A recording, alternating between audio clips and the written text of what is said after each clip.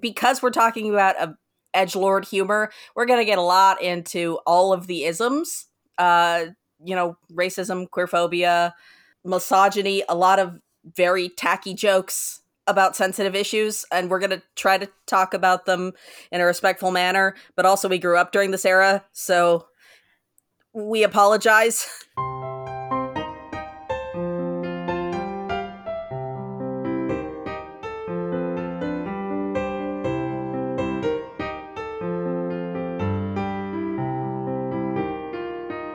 Hello and welcome to Chatty AF, the anime feminist podcast. My name is Vry Kaiser. I am the managing content editor at Anime Feminist. You can find me on Twitter at WriterVry. And with me today are my fellow staff members, Meru and Chiaki. You want to go first, Chiaki? Sure. Okay. I'm sorry. I was like, I kind of threw you into that. Hi, I'm Chiaki Hirai, one of the editors for AniFem. You can find me at Chiaki747 or at Animated Empress on Twitter. I'm a fucking bitch on both. And I'm your high-class demon commander, Meru. You can find me on Twitter at Pixelated Lenses or at Pixelated Rhapsody. And I am also an editor here at Anime Feminist and an editor in so many places. Please give me a break. God, they're so tired. I'm so They're tired. so tired. I'm so tired. We're all tired. I'm so tired. If you couldn't guess from reading the title of this episode or the general vibe so far, we are looking back in honor of the announcement that season 2 is finally happening 12 years later at Studio Gainax's Panty and Stocking with Garter Belt. I know what you are thinking out there in the audience. All right, is this just a waste of time because obviously they didn't like it? Because look at it, this is a feminist anime website. Well, part of the reason we wanted to look at it actually is that both Chiaki and Meru were big fans of this back in the day, and so we thought it would be useful to look at, why so many people do have a lot of affection for this series, what its legacy is, its many problems, yes, and kind of what we do with that going forward into a sequel made in the year of our Lord 2023 probably. And we figured that would be pretty. I don't know where I was going with that thought. Chiaki, you were gonna say. I mean, I think both of us, or all three of us, we're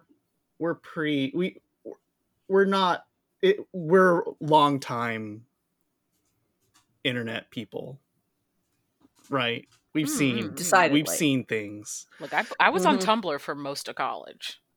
I've been through. Mm-hmm. Like, I feel like this show comes from a time that we can firmly say is of its time. Does it excuse us for liking it? I mean, probably not. It's pretty bad. I hadn't actually watched this show in a good 8 or 9 years. And revisiting it, I just kind of felt like, wow. It's a whole lot of oof. I will say, in y'all's defense, I volunteered to be the person for this retrospective who, I watched the first episode back when it was coming out, bounced off it real hard, and then marathoned the entire series in about a day and a half before this recording. And there were as many as, 10 of the 26 shorts that I quite enjoyed. So okay, that's almost 50%. Almost. And I mean, just to be fair here, I did watch this show. I marathoned the show as well because the relative short turnaround in getting this retrospective up and the announcement for season 2, we all had to really just watch this in about a week. But I watched it over about twice. I watched it once dubbed, which is the first time I've seen it dubbed, by the way. I watched it natively back in the day. Don't ask me how. But I thought, well, you did at one point, you said watch it on Nico Nico, didn't you? yes. Way back in the day, 2010, when it was simulcasting. I know I watched it back in the day, but I'm just gonna be real. I'm pretty sure I watched it on probably like Go Anime or Kiss Anime. Yeah, by the way, 2010 Nico didn't have legal streaming, just so we're clear.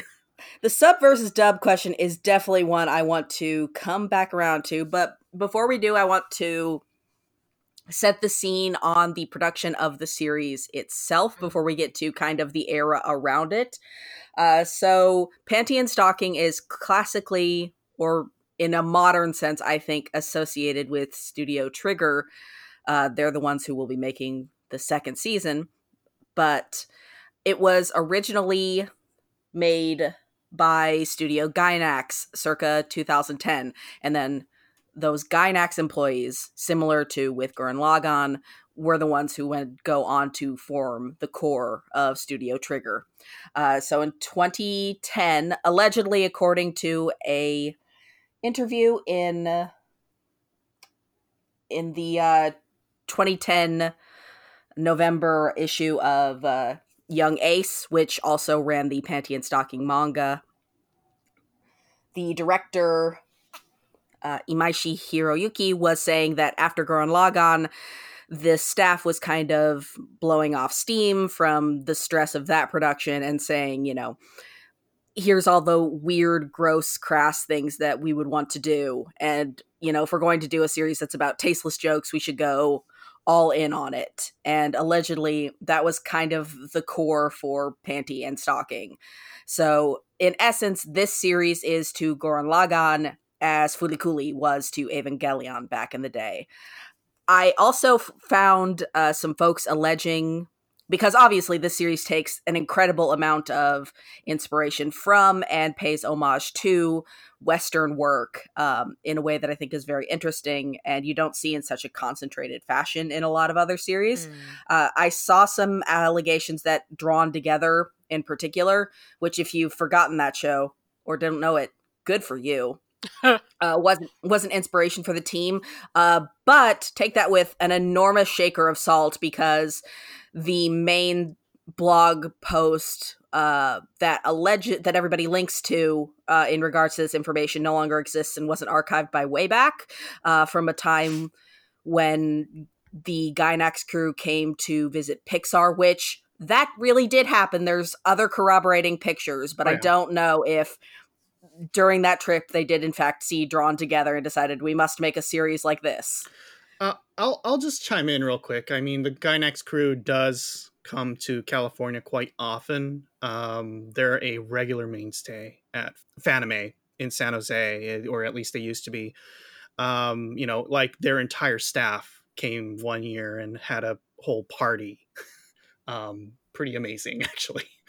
That's pretty cool.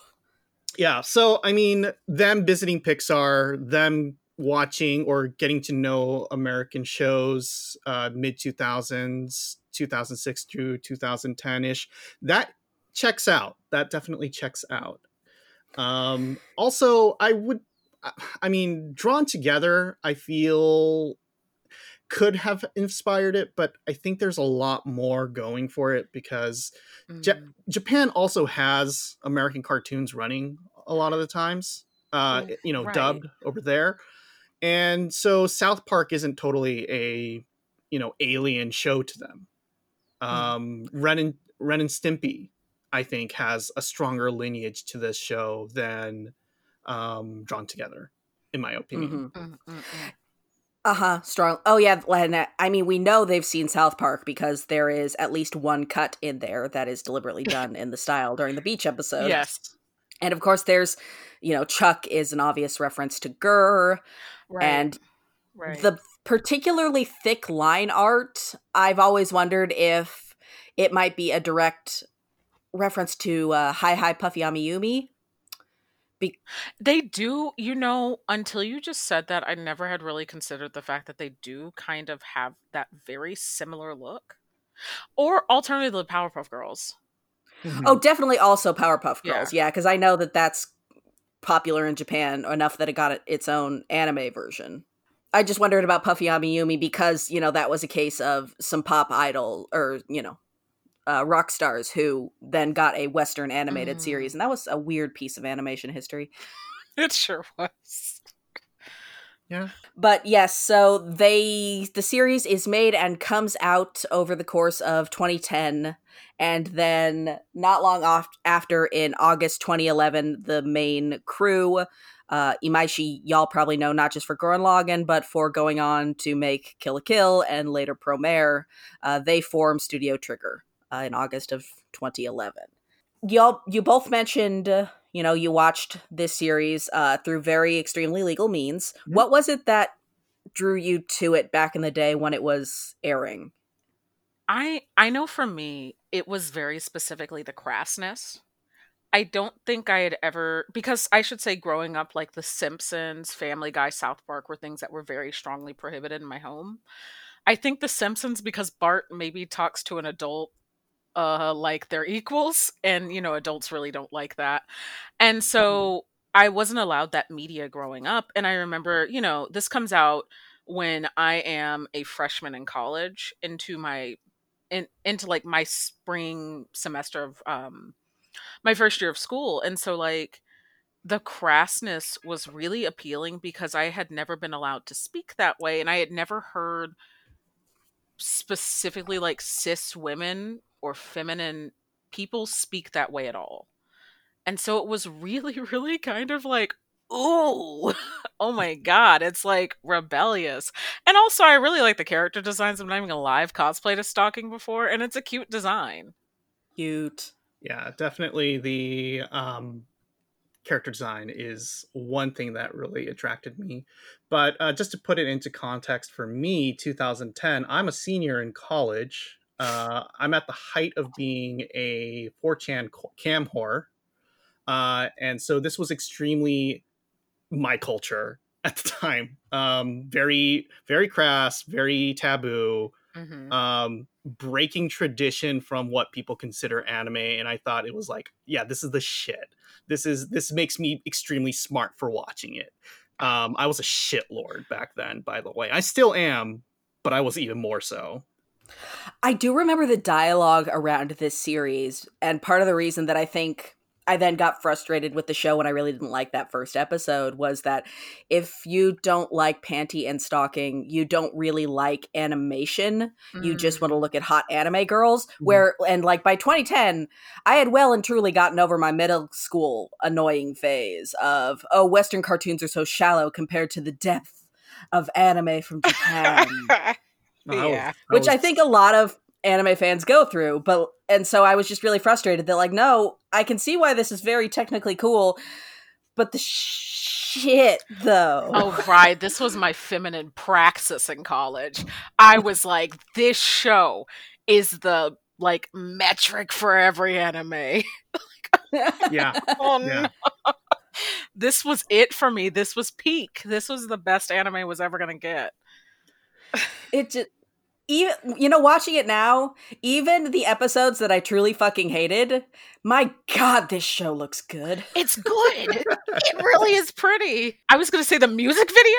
That is the best part of this show. That entire music video. That is worth the show. Rocks. It slaps. You know what? Even if you don't want to watch this show and you get through this and you're like, I have no desire to interact with this ever, go watch the music video. It's really quite good. Don't watch the rest of that episode because you'll probably hate it. Just skip to the last half. Yeah. Or find the music video separately. Yeah. But so you both watched it subbed when it came out? Yes. I watched it raw, but yeah. Well, yeah, sorry, in Japanese, I should say more correctly. Yes. Yes. That is another thing that I think marks this show as, wow, it really has been a long time. Simulcasting wasn't really a thing when Panty and Stalking came out. even though the show debuted in 2010, it didn't legally make its way over to America until 2012 when it was released by Funimation. Simulcasting wasn't really a thing, I think, until I was in grad school, and I got into grad school in 14. And that's when I really remember, like, maybe a year before that, it had started to kind of creep in. There was some before that because I watched the simulcast of Tiger and Bunny, but it wasn't exactly a simulcast. It was aired on a week delay. So there was some by mid 2011. Okay. But it was in its extremely infant stages. And a lot of weird series like Panty and Stocking were not getting that treatment. Yeah. Yeah, 2010, I mean, Crunchyroll had just gone legit, I think, or was about to. They were about to. Yeah, so around that time, the only simulcast that was really happening was fansubbers getting stuff up the next day after something aired. Like it was a race. God, what a wild west we used to live in. Uh-huh. Truly, truly. And that leads me to the Panty and Stocking dub, which this time around, it is how I watched it. That was a little gift to me that if I watched it in English, I would be able to multitask a little bit because a day and a half. That is how long it took me to watch this series. The dub is sort of famous for coming from a certain era of Funimation dub, is what I will. Yeah. Where they. Funimation has always been known to play kind of fast and loose with their localization, which in some cases I think really works for shows. I think the Yu Yu Hakusho dub is a really good example of being kind of loose and a lot more jokey in certain scenes, but it flows and it's really charming. And so I am not somebody who thinks that a dub necessarily has to be super strict if a looser thing helps get across the vibe a little bit better. But Funimation hit a time in the late 2000s and to early mid 2010s where they decided that they were just going to kind of jazz up their material. Well, there's a lot of jazz in this series. Yep, it's free jazz, really.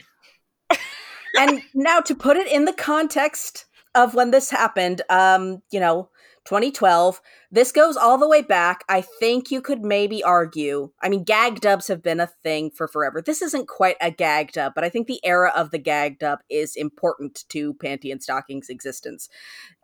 I think you can argue it goes all the way back to Evangelion Re-Death, which is a gag dub of End of Eva. That would show it at anime cons around 2000. Also a Fanime tradition, by the way. It's a local production from Dayanza College. It's Gendo. It's Gendo. Doo-doo-doo. It's not good. Sorry. No, listen, I respect that it was of its era. Yes.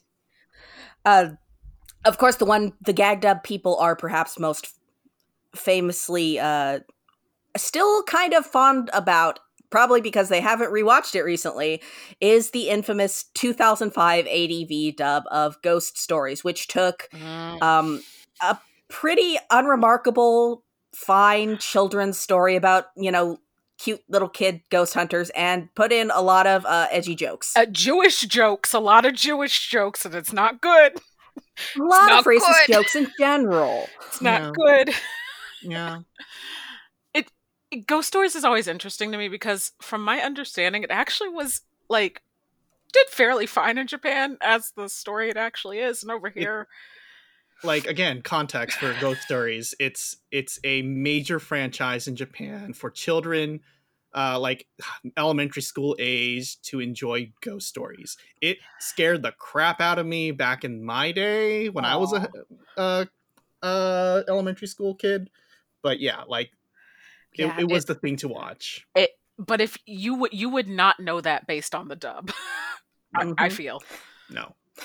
Yes, and then Funimation looked at the cult success of ADV's Ghost Stories dub, and then they got a hold of Crayon Shin-chan, which ran on Adult Swim in 2006, despite being a children's show. And you may wonder, how did that happen?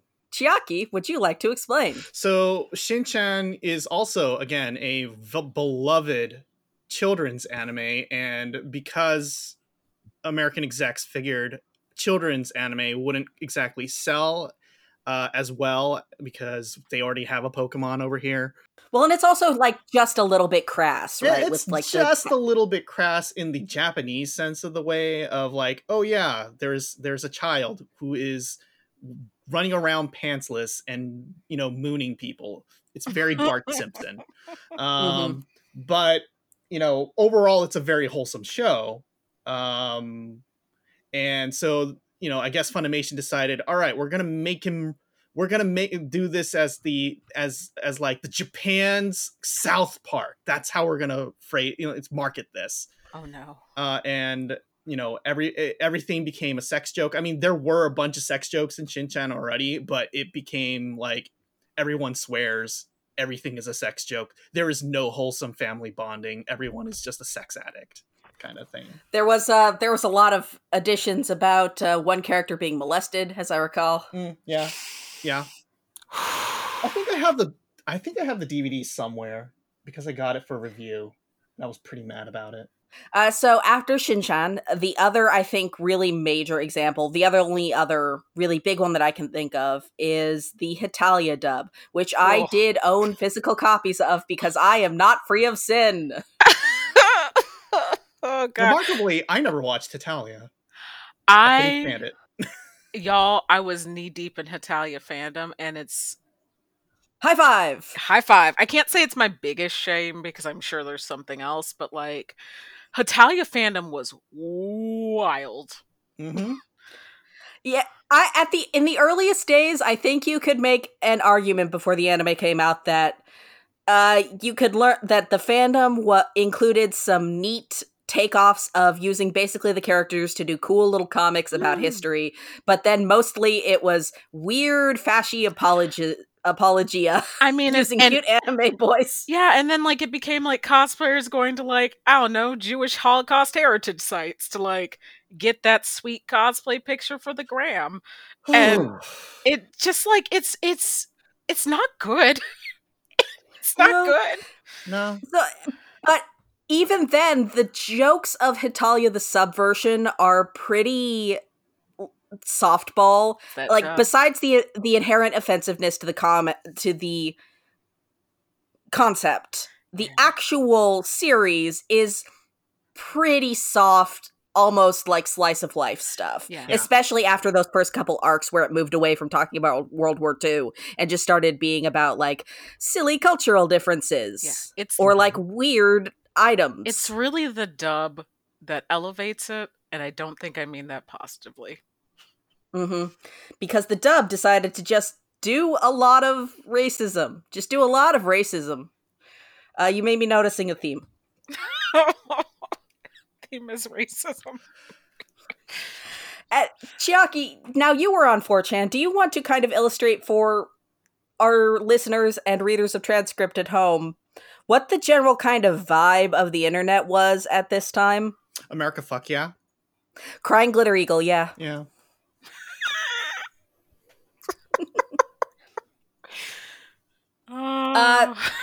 In keeping with the kind of era of the internet, there was a lot more. We're pretending we're ironic while we just kind of do the upsetting thing. Mm-hmm. Yeah. It's like I'm not really racist. I just play a racist on the internet.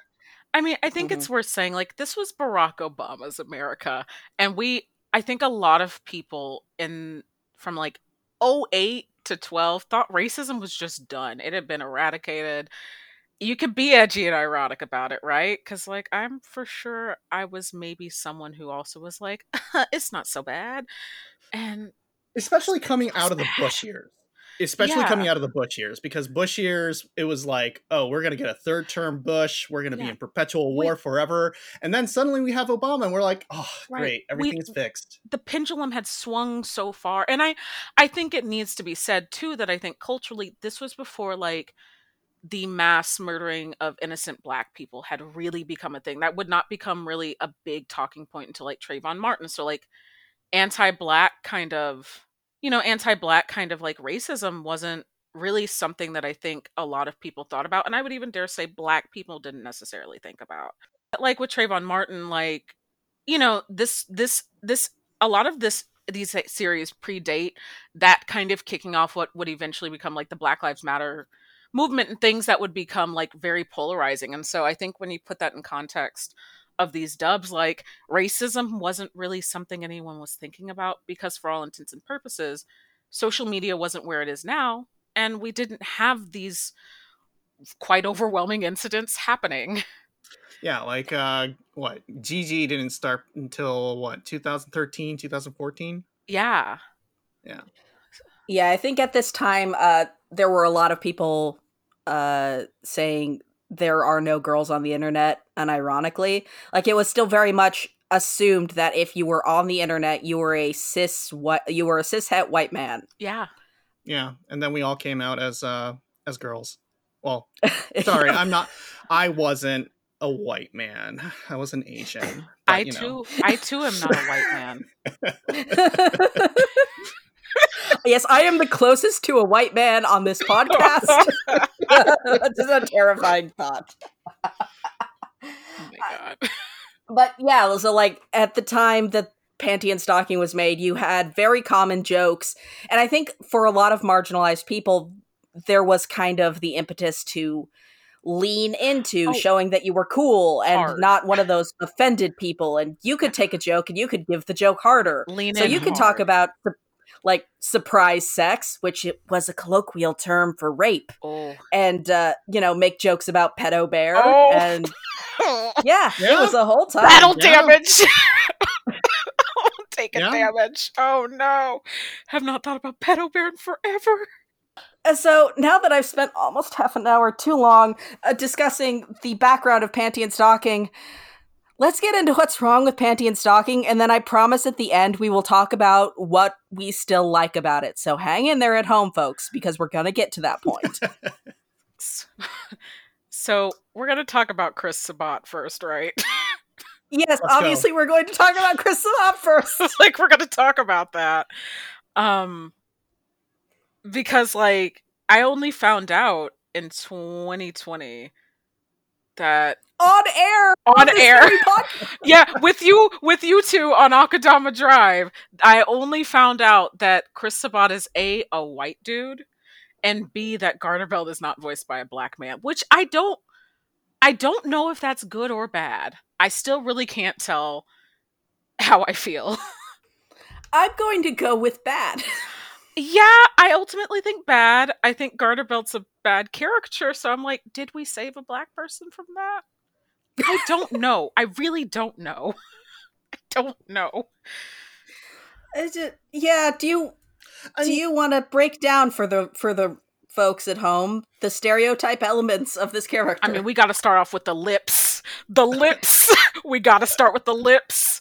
Oh my god, Garner Belt looks like Little Black Sambo if he were an adult, and it's very bad, and it's a bad caricature, and before anyone says it, yes, Japan can be blamed for it. They also like minstrelsy too. Commodore Perry brought it to Japan, and people were like, this is great, and it's not great, and blackface still does happen. It's not good. I mean, like, it's all supposed to be stylized, but this is ostensibly a dark brown, taller, hulking black man with an afro. He looks like Shaft if Shaft were a Catholic priest who also had a predilection towards sexual abuse of teenage boys.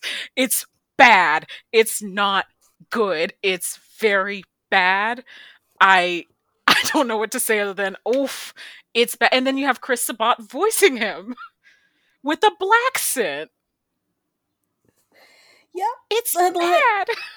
Yeah. I should mention, this is also, this is before Funimation caught a lot of deserved heat when they dubbed Michiko and Hatchin, a dub that I mostly think is really good, but they cast Monica Rial to play the Afro-Latina lead, and her family is from Spain. Oh, no. Yeah, and that was their big, like, shield of she's Latina. Oh, no. From Spain. Oh my god. Oh, Funimation. Oh, I should not be watching. Did we just reveal another truth to you, Meru? Yes, I didn't know. Y'all have got to stop telling me when white people do stuff that's non-white. Like, what next? Am I going to find out Laura Bailey's done a black role? Please don't tell me that. I'm gonna look it I up. don't think I have to tell you that. Please I think don't. we're okay. Please don't tell me that.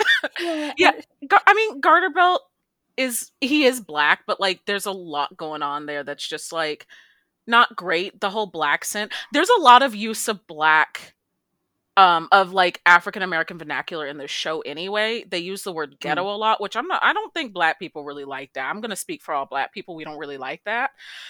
I mean, this show uses a black scent heavier than Aquafina used to. Like, it just really is borrowing from a culture that it doesn't really have a right to borrow from. It's very uncomfortable. And like, I didn't realize it until watching it with my 2022 eyes, and I was like, oh, fraught. I'll definitely say a lot of that is on Funimation. Yeah. You know, because the coding is not really there in Japanese. The visual coding is there. The visual coding is there. But the original like did not do it as heavily as Funimation, who just like whole hog leans in. It's very uncomfortable. Also, this show hates fat people. Oh, this show hates fat people.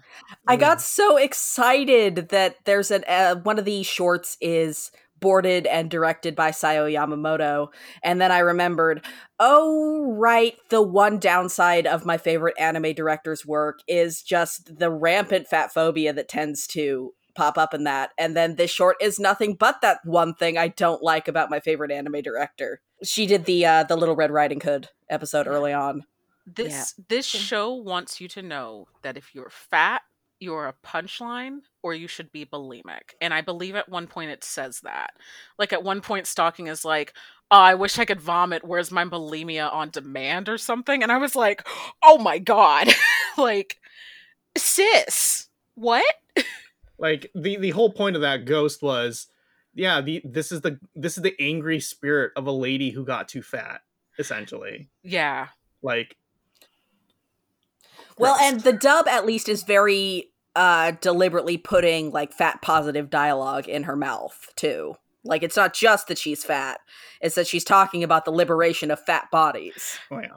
But then it gets wrecked by the fact that like someone makes a comment about like, this is for like something to the extent of like, this is for the girls who are fat and think that you should like them for their personality.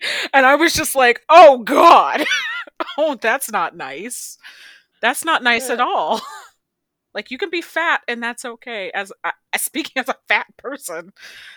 Yeah, I think that the dub at least is trying to speak out both sides of its mouth, of like rolling around to this and then throwing in like two lines that are about how actually this is shitty. Yeah. That don't stick. I did watch one episode of this subbed. It was the movie episode. And they got, this is me defending the dub is the wrong thing. The reason I am happy that I watched the dub is I tried out one subbed. They get up on stage, right? And they're talking to, you know, Panty is talking to the announcer, something or other, for not crediting her for her sex tape work. And she straight up calls him the F word. Whereas in the dub, the queer phobia is still present, but she calls him schlong breath or something, and I was like, okay, you know what, I'm just gonna, you know, the dub is leaning into being offensive as hell, but it's going so far that at least I can distance myself from it, whereas genuinely reading the subtitles was a little bit of a slap in the face.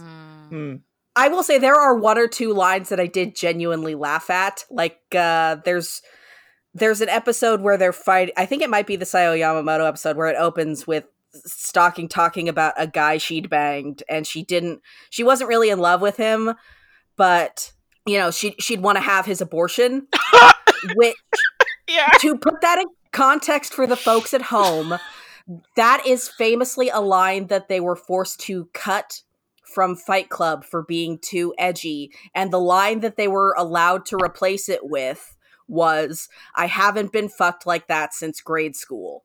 And I've always found that a really interesting example of what is considered permissible in terms of jokes about women's bodies. And so that line for the dub, I wholeheartedly and unironically tip my hat to. But yeah, so the show also does use queer people as a punchline, not unusually for the era. Yeah, at the same time, we have to go back to Garter Belt, right? Yeah. Yeah, we sure his do. whole thing is about the fact that he might be a predatory Catholic priest.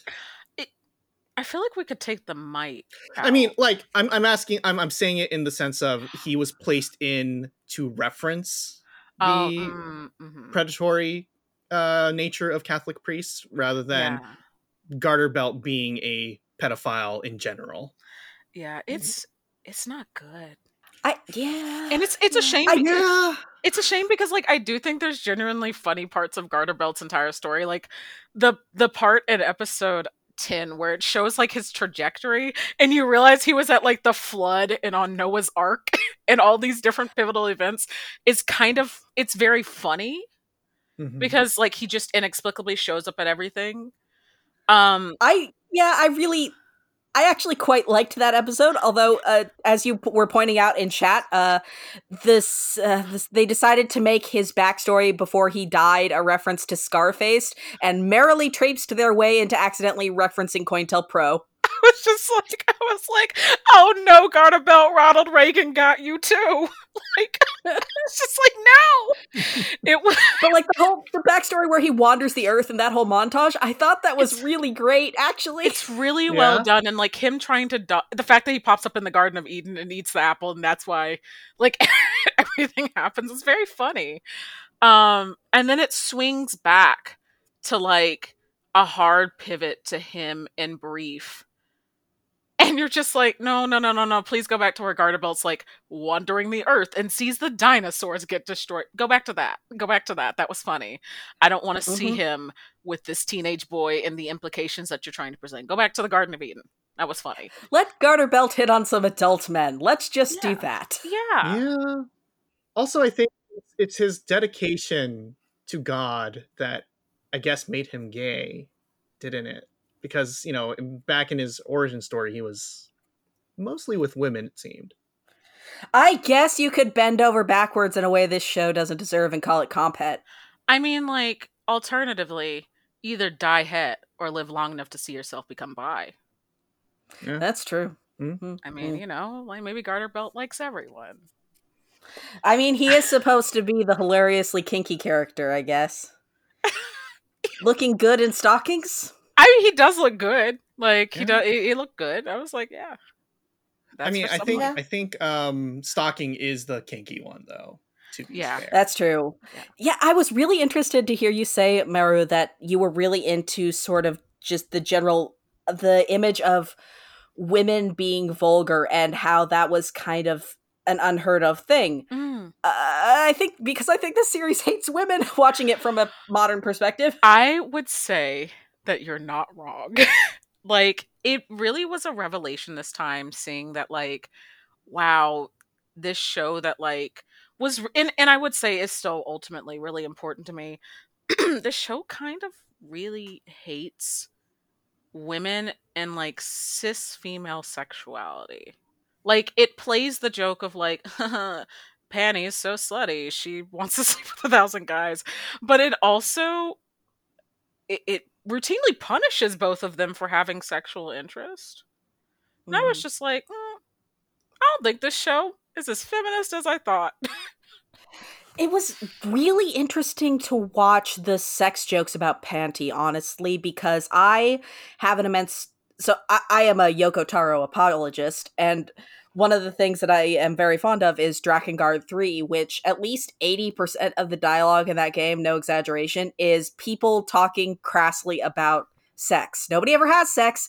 Nobody's doing sexy fan service, really, outside of a couple shots and Zero's very revealing outfit. But, like, everybody talks about sex all the time in this very odd and deliberately unsexy way, and Zero isn't shamed for the fact that she's fucking all of her dude party members. And it was really interesting to watch Panty and Stocking with Drakengard in the back of my mind. Now, because everything about Panty having a lot of sex is, even in episodes where she's not trying to have sex, there's like at least 6 lines about how she's a slut. Mm-hmm. Yeah. I think part of the misconception of like sex positivity that people might take from this show initially, and for me, was that, back in 2010s was just kind of going for that sexual liberation of everyone should be fucking, which I think has generally evolved to be you can have sex if you want to, for a lot of folks. And so, like, again, I think this is another case of its time, but also, a lot of people watching the show probably weren't really thinking as deeply in, really asking, okay, so Panty and Stalking, the characters themselves don't care about having sex. Well, Stalking maybe slut shames a little bit more, but at least Panty, does not give a fuck about it. And that's what makes her cool. Overlooking the fact that the show itself, overall, the writing, all of that is playing, is generally misogynistic. Yeah, and it's something that, like, in 2010, because I'll fully admit, like, in 2010, I had not yet ever had sex. I had never dated. So, like, this show was kind of like, I hope this doesn't sound like nerdy of me. It was kind of my intro to like how women hypothetically could talk about sex. Which it's a curious thing to have as like your kind of introduction to like conversations about like not being slut shamed and things. And so like when you really look at the broader story, it really does say a lot about sex, and it's that sex is bad if you have too much of it, but it's okay if you're an angel, you can get that virginity back. Oh my god. One moment, like I do want to give you credit though, like tiny baby college you, that the broader scope of the series is writing aside. This is a series that is talking about ways that women could enjoy sex and like position and like having different positions, or the fact that like women can have unsatisfying sex. And like granted, all of this is par for the course in Sex in the City, but tiny college anime students, anime fans aren't watching Sex I in the was. City. Good for you, girl. But so the revirgining, it sucks so bad, and I do hate it. It, in hindsight, it is a rough episode. Wherein because I had forgotten that happened. I think I've remembered everything around that, and then there was just like a blank spot, and it happened, and I was like, "She gets her virginity back? What? What?" Like, it's so much. It's just so much. I don't even know what to say about it, other than like, huh. I was so annoyed because the logic of it doesn't make any good goddamn sense. And the listeners at home are saying, Rye, are you expecting a show like Panty and Stocking to have, good world building? And I say, I expect it to follow its own internal logic. Yeah. Because, okay, so it never gives a reason as to why Panty gets her virginity back. Like, did heaven give it back to her? Why is she a virgin again now? And also, it says that, there's so many jokes about how heaven is angry that Panty has a lot of sex, but then when she's a virgin again, her angel powers do not work. Yeah. Like, her angelic nature is deeply connected to the fact that Panty is promiscuous, and like she willingly has a lot of sex, right? Like that's what's powering her, and assumably something equal is what's powering Stocking. Maybe Stocking's love of BDSM is powering her, which like more power to you. Sis. Well, I think it's her vanity. Yeah. And like it's weird because Panty does get like the weird virginity MacGuffin. Like, and that is like ultimately what is necessary for kind of the the climax of the series. There's a lot of climaxes in the series. It's a lot. I felt so betrayed because I spent the entire series side-eyeing Brief as like the slightly creepy, nebbish Xander, Joss Whedon stand-in type character. Not Joss. And who ostensibly is like so in love with this strong woman, but then, you know, what he really needs to feel manly is for her is not just to help her and save her back, which is a normal romance reciprocal writing thing, but specifically for her to be disempowered and weak and helpless so that he can feel good and manly next to her. But I then really liked the episode at the party where they did the Baz Luhrmann fish tank shot, and I thought it was sweet. It's a really sweet scene. And I kind of had like nice, I was like, by the time they got to the, you know, the start of the awkward cabin sex, I was like, yeah, you know what, fine, you've earned this from me, show. And then they pull this horse shit where Panty has to get her virginity back because it's only special for our audience stand-in character if she's never had anything in that vag before. Fuck you. Haven't got a grip on her. Like, just, it really... That's so insulting. It really, I mean, like, it really does kind of... It hit differently in 2010 and 2022. I was like, dang, that's not right. Y'all did my girl dirty. The final episodes are just... Because then, I mean, like, the final episodes are very, very phallic. Because, like, it ranges from, like, a penis is the key to hell to, like, defeat the giant dick demon. It's just so much. And my girl loses her unvirginity at the same time. That's just not equitable. Also, like, the assumption that when you have a hymen, the sex will be, like, it is common to have painful sex your first time, but, like, that's probably because you're not doing enough prep. It's not the hymen itself. It's the lube. Like, you got it, like... You suck at sex. Yeah, and also this weird myth around hymens as if there's some magical thing. Like, y'all, I hate to tell you, most people with a vagina... hymen is gone by the time that they might actually be having like consensual sex, right? Like it's skin. It's not like the pearly gates. Like it's just skin. It's just a membrane. Like, and this anime treats it like it's some sort of like, I don't know, like it's gold encrusted. It makes me very mad. Also, it's a lesser thing on the way, but I was really pissed off by the Bachelor Ghost episode because it's not that we're doing a ghost reference, and I could get on with the fact that it's like, this guy is the ghost of, you know, all the sad otaku losers out there, like you, our audience, ? I guess, who, you know, are fat and maybe they smell a little funny because puberty is hell. But no, he's like, specifically the reason nobody likes this guy is he's a dick. He's an abusive dick who treats stalking like shit until she saves him with the power of her love. And I hate. I mean, this ghost just negs her the entire time. Yeah. And it's the worst. I hated that episode possibly more than the dick thing, although it's a close call. Both are bad. Yeah, both are pretty bad. I wouldn't call it. I wouldn't call these the worst episodes in the batch. No, the mucus one is the worst. The mucus one is the worst of all the episodes. Okay, that one's pretty bad too. The mucus one, especially in the dub, because it's got Vic lasagna in it. It's real bad. Oh, it does. That does add some stank on it. That'll do it.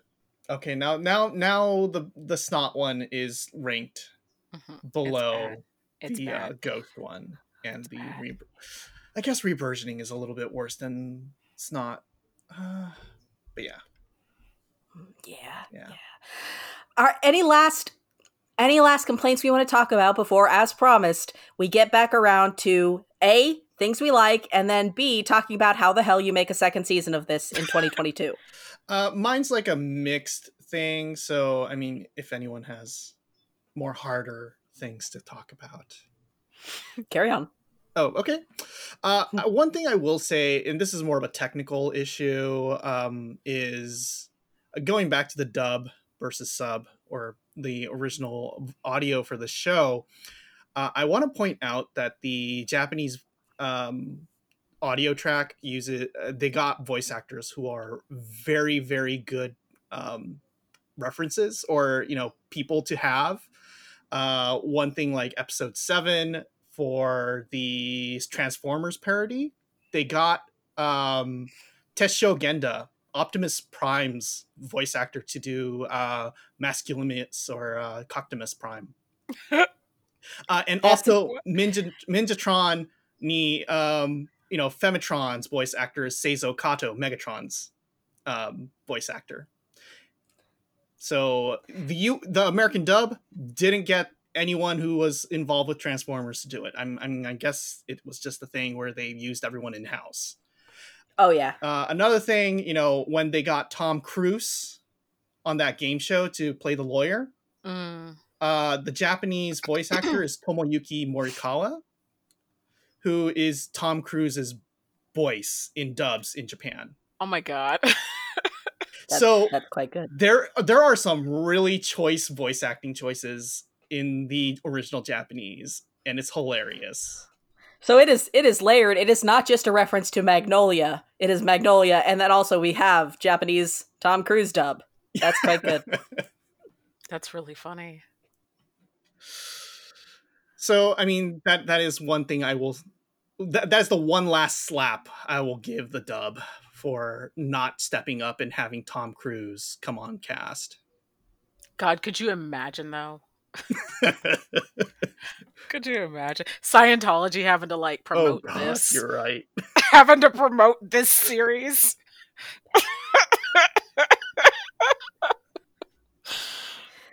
All right. As promised, we do have to talk about things we still like, even watching and or rewatching it from a modern perspective. And those things are Scanty and knee socks, because I do love Queens! a Team Rocket. Queens! Honestly, the best point of watching the show is just Scanty and knee socks. They're so good. They're so good. Would you say they rule? I would. Their transformation is so good. I Want You is such a banger of a song. Yes. It's so good. Oh my god, it's so good. It's really good. And I love they're just blatantly in certain episodes proto Satsuki Kirin, and I'm fine with that. I'm fine with it. They're so much fun. So good.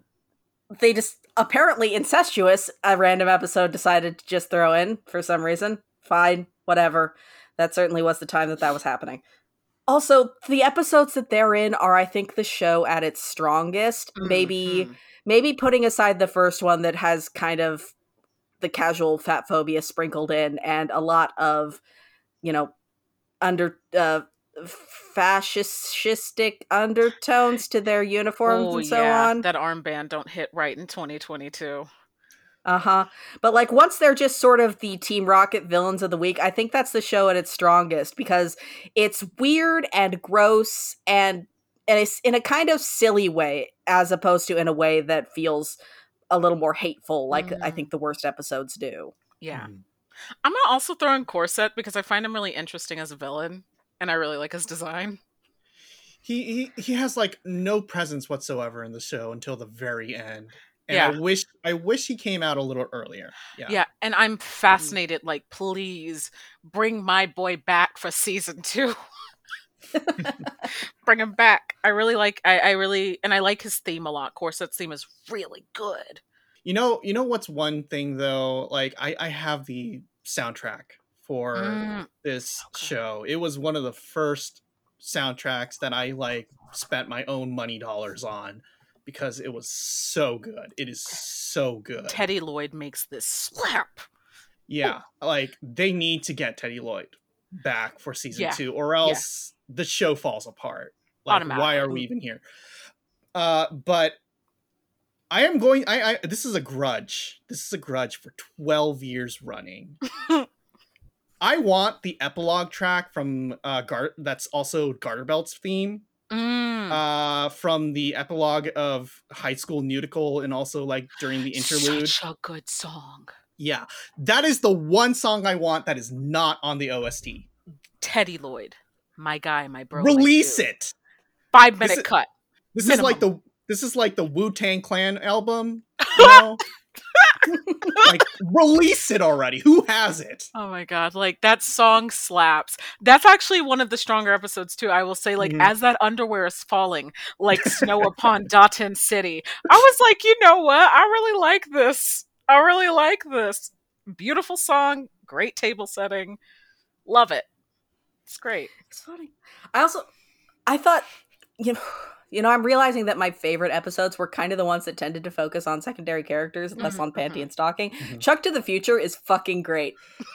It's just film homages for 12 minutes, and it's my shit. True. It was really good. You appreciate that for that. Yeah, that's true. I love that for you. Like, it's a Tom and Jerry cartoon, and then and then there's a fucking Dr. Manhattan parody, and then it's doing Eraserhead, and like, yes, show, this is what I want you to do, is just weird experimental animation, homaging things that you like. I will watch this happily. This is why I liked Gal and Dino. I love that for you. Fair. I'm glad you liked that one, because the ending... I was about to say the ending! The ending! Yeah. Oh, it's upsetting, but famously the ending of Eraserhead is upsetting, and I guess we're just going to replicate that trauma. That is a solid one. I'm also going to swing back with like the D-City Rock music video. It's just really, that's the peak of this show. It really is. It's so good. Deborah Zier has a beautiful voice in that, is like singing as Panny. The song slaps. It's so good. It's so good. It's got like a K-On! Reference at one point, I think. It's great. I thought... I wasn't sure if it was K-On! Or if it was a reference to the God Knows scene from Haruhi Suzumiya. It's probably more God Knows. Probably more God Knows, yeah. Yeah. But like, I really appreciate that, because, even back in 2010 when I was watching it, I was literally just Googling, like, okay, which music video is this ripping off of? Like, one after another, because there's so many, and it's such a beautiful piece of work. There is a gift in this show that every time it does a reference to something, it feels loving, and as opposed to cheap. Mm-hmm. And I think that does take talent. Although my head did spin all the way around when it was a particularly gross episode, and then all of a sudden, here is a Cagliostro reference, the most wholesome adventure film of all time. This show really likes to take you through like the 5 stages of grieving an anime. Of just like, you go back and forth between like really cool references to like, what did I just watch? I will say, I know, and we talked about this off air, and I know Chiaki, very legit, you did not care for it. Vomiting Point, the 11-minute Now We're a Satoshi Kon anime, that was made for me. That was made for me. Whereas Satoshi Kon anime, where all of a sudden Panty and Stocky show up at the end. That's absurd. That's the kind of absurdity I can get behind. Inexplicable. Yes. And they show up in the original show's art style. It's the best. It's so good. I did not like Vomiting Point when I first watched it. I really liked it this time. Okay. No, I mean, like, I accept it. Also, the animation, or the director for that episode, mini episode, is Osamu Kobayashi, who unfortunately passed away last year. So, but seems like he liked doing weird things overall. Yeah. That episode, I think, is the like the Homer's Enemy episode of this series, where all of a sudden which is famously the episode with Frank Grimes, basically a normal dude stumbles into The Simpsons and tries to point out how absurd it is that Homer has this job until finally it kills him. And and it's sort of infamously polarizing as being maybe too dark compared to the rest of the series. And I feel like Vomiting Point is that for Panty and Stocking. Yeah, it comes because what it comes on the heels of, I can't remember what episode precedes it. Of the booger episode. Oh God, yeah, and I mean when you compare the kind of vibe, it does go from like weird, gross out humor to like, oh, all the characters in this show might need some therapy. Like it gets really dark really quick, but I like that. I like that it kind of yo-yos that, and then you're just like back to a regular episode. Mm-hmm. Watching episodes like that, I was like, I do have to tip my hat to the show in some respects for the door to absolute weirdness that it really kicked open in a way that I think Fooly Cooly was respected, but didn't necessarily have the wider lineage that Panty and Stocking did. Yeah. Where stuff that I really love now that's weird and experimental, like Gal and Dino or Pop Team Epic, really exists because Panty and Stocking just kind of went out and did whatever the fuck. Yeah, I mean, yeah. just to denote Japanese fan reactions to this show, it was literally called a shit anime, and this was probably one of the first cases where people called it lovingly a shit anime, a kso anime. Yeah, Panty and Stocking walk so Pop Team Epic could run, but also, so that Panty and Stocking could later fly in 2023. I mean, it really is that Domino's meme. It really is that like that. The small one is Panty and Stocking with garter belt, and the big one is Panty and Stocking with garter belt. Like, it really just is that. So, all right, so what do they do? Like, we've only got a few minutes left, but like, what are they gonna redesign garter belts? Are they Here's the Occam's razor. It's going to be in the same vein as the show was originally. And I think people are going to have to go into it knowing that a lot of the jokes... Now, I don't want to say that for the dub, right? Because we have no clue what that's going to be like. But I think the main content is going to be what it is going to be in 2023. Yeah. And like that's a bit bitter. It's bittersweet in a way because like I would love for the show to grow out of some of its bad elements, but I also think there is an argument to be made that then it becomes a very different show, and it's not... I think that there has to be space for anime that are doing something crass and offensive and wrong and are being unabashed about that. I think there has to be a space to have the conversation about that, but also there kind of has to be an understanding of like, this is probably going to be what it's going to be. It's going to be the sum of its parts, and that's not going to change. And it hurts a little because I'm like, I really wish it would.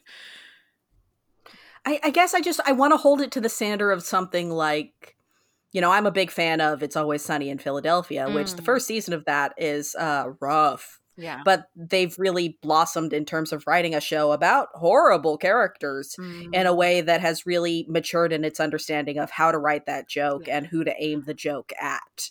And I want that for Panty and Stocking, but also I've watched a lot of Imaishi anime, and I'm not sure he has that level of skill.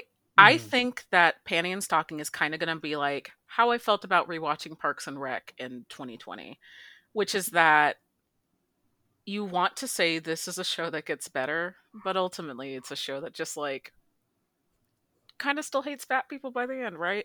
Like I think the jokes that exist in Panty and Stocking in 2010 might be different in 2020. I'm fully in 2023. I fully expect them to reference the pandemic in this new production too. I think that the kind of crassness is going to be a little different flavor, but I think it's unfortunately, for better or for worse, it's going to probably stay the course. And that sucks, right? That sucks a little because like I do think you need nostalgia to a great degree to make the original series work. That's why I ultimately still like it. Is I have a lot of nostalgia, but I think if I didn't, how do you feel, Vry? How do you feel? I feel like I did this for work. Okay, yeah, that tracks. No, but I mean, I was serious. Those 9 or 10 episodes that I liked, I really was quite impressed with. Oh yeah. And like, I am glad I watched those. And now I feel duty bound to watch season 2 just because of that fucking cliffhanger. Although if season 2 doesn't open up with immediately with Brief getting the last piece of Panty back together, and it's like, all right, we're going from here, I will flip a table, because I do not want her to be literally put in the fridge for half of a series, because Brief is not somebody I want to follow as the protagonist. No. That sucks. My call is nothing matters. Like, nothing mattered in the first 13 episodes. They're gonna just pick up where like nothing happened in the first episode of the second season. That's my called shot. And I want to be hopeful that the writing becomes a little bit more updated and able to kind of, finesse itself into the 2020s. I'm not exactly confident. Yeah. But hopefully, I just hope that, there's been some growth. I'd like this series to prove me wrong about what I expect from a season 2. I would really Yes. like that. I would Yes. really like that. Please don't let them.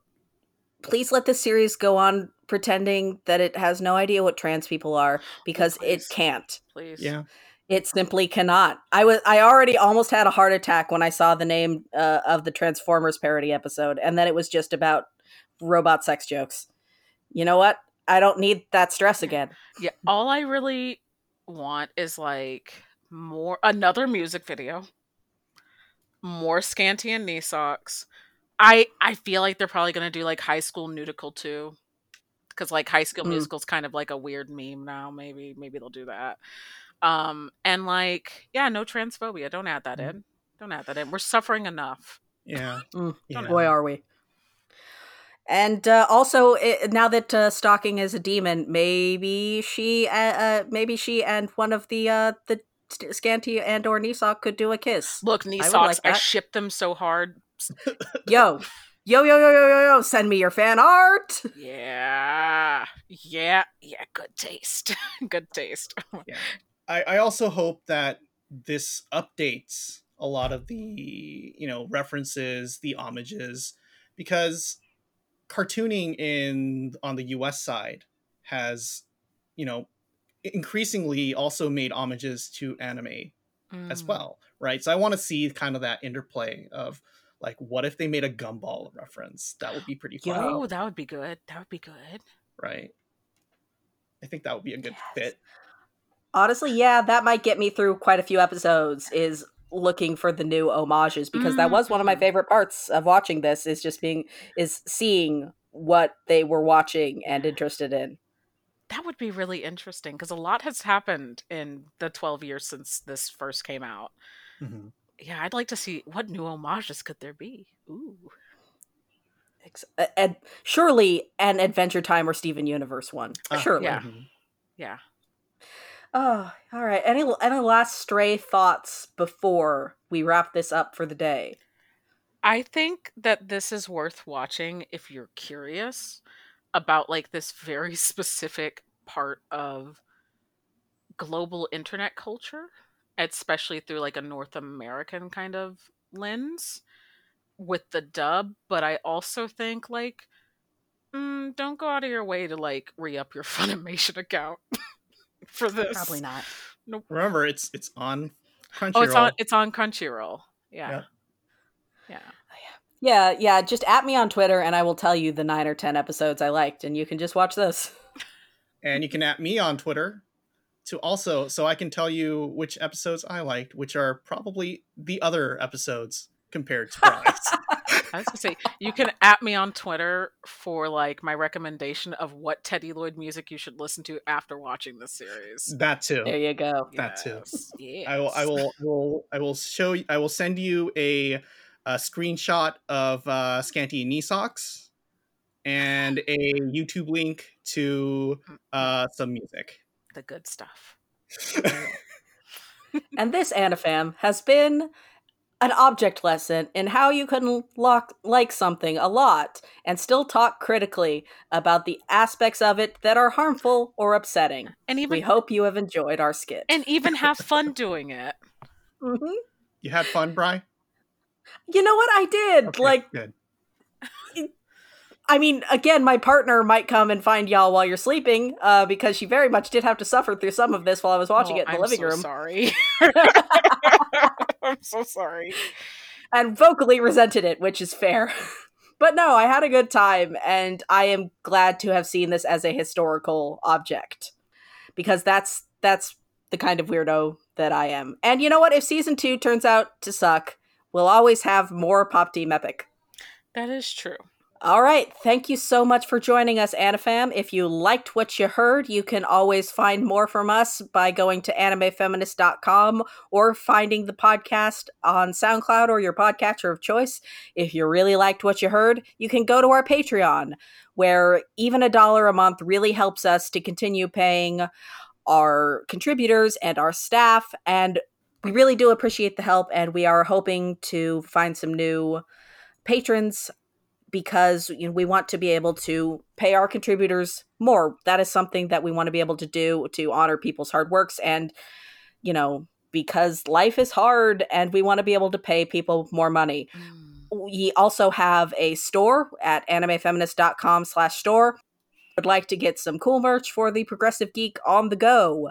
You can find us on social media on Tumblr at Anime Feminist and on Twitter at Anime Feminist. And we also have Mastodon at Anime Feminist, if you are on that website instead of Twitter. All right. Co-host. Why not? I already update 5 different social media things every time we breathe.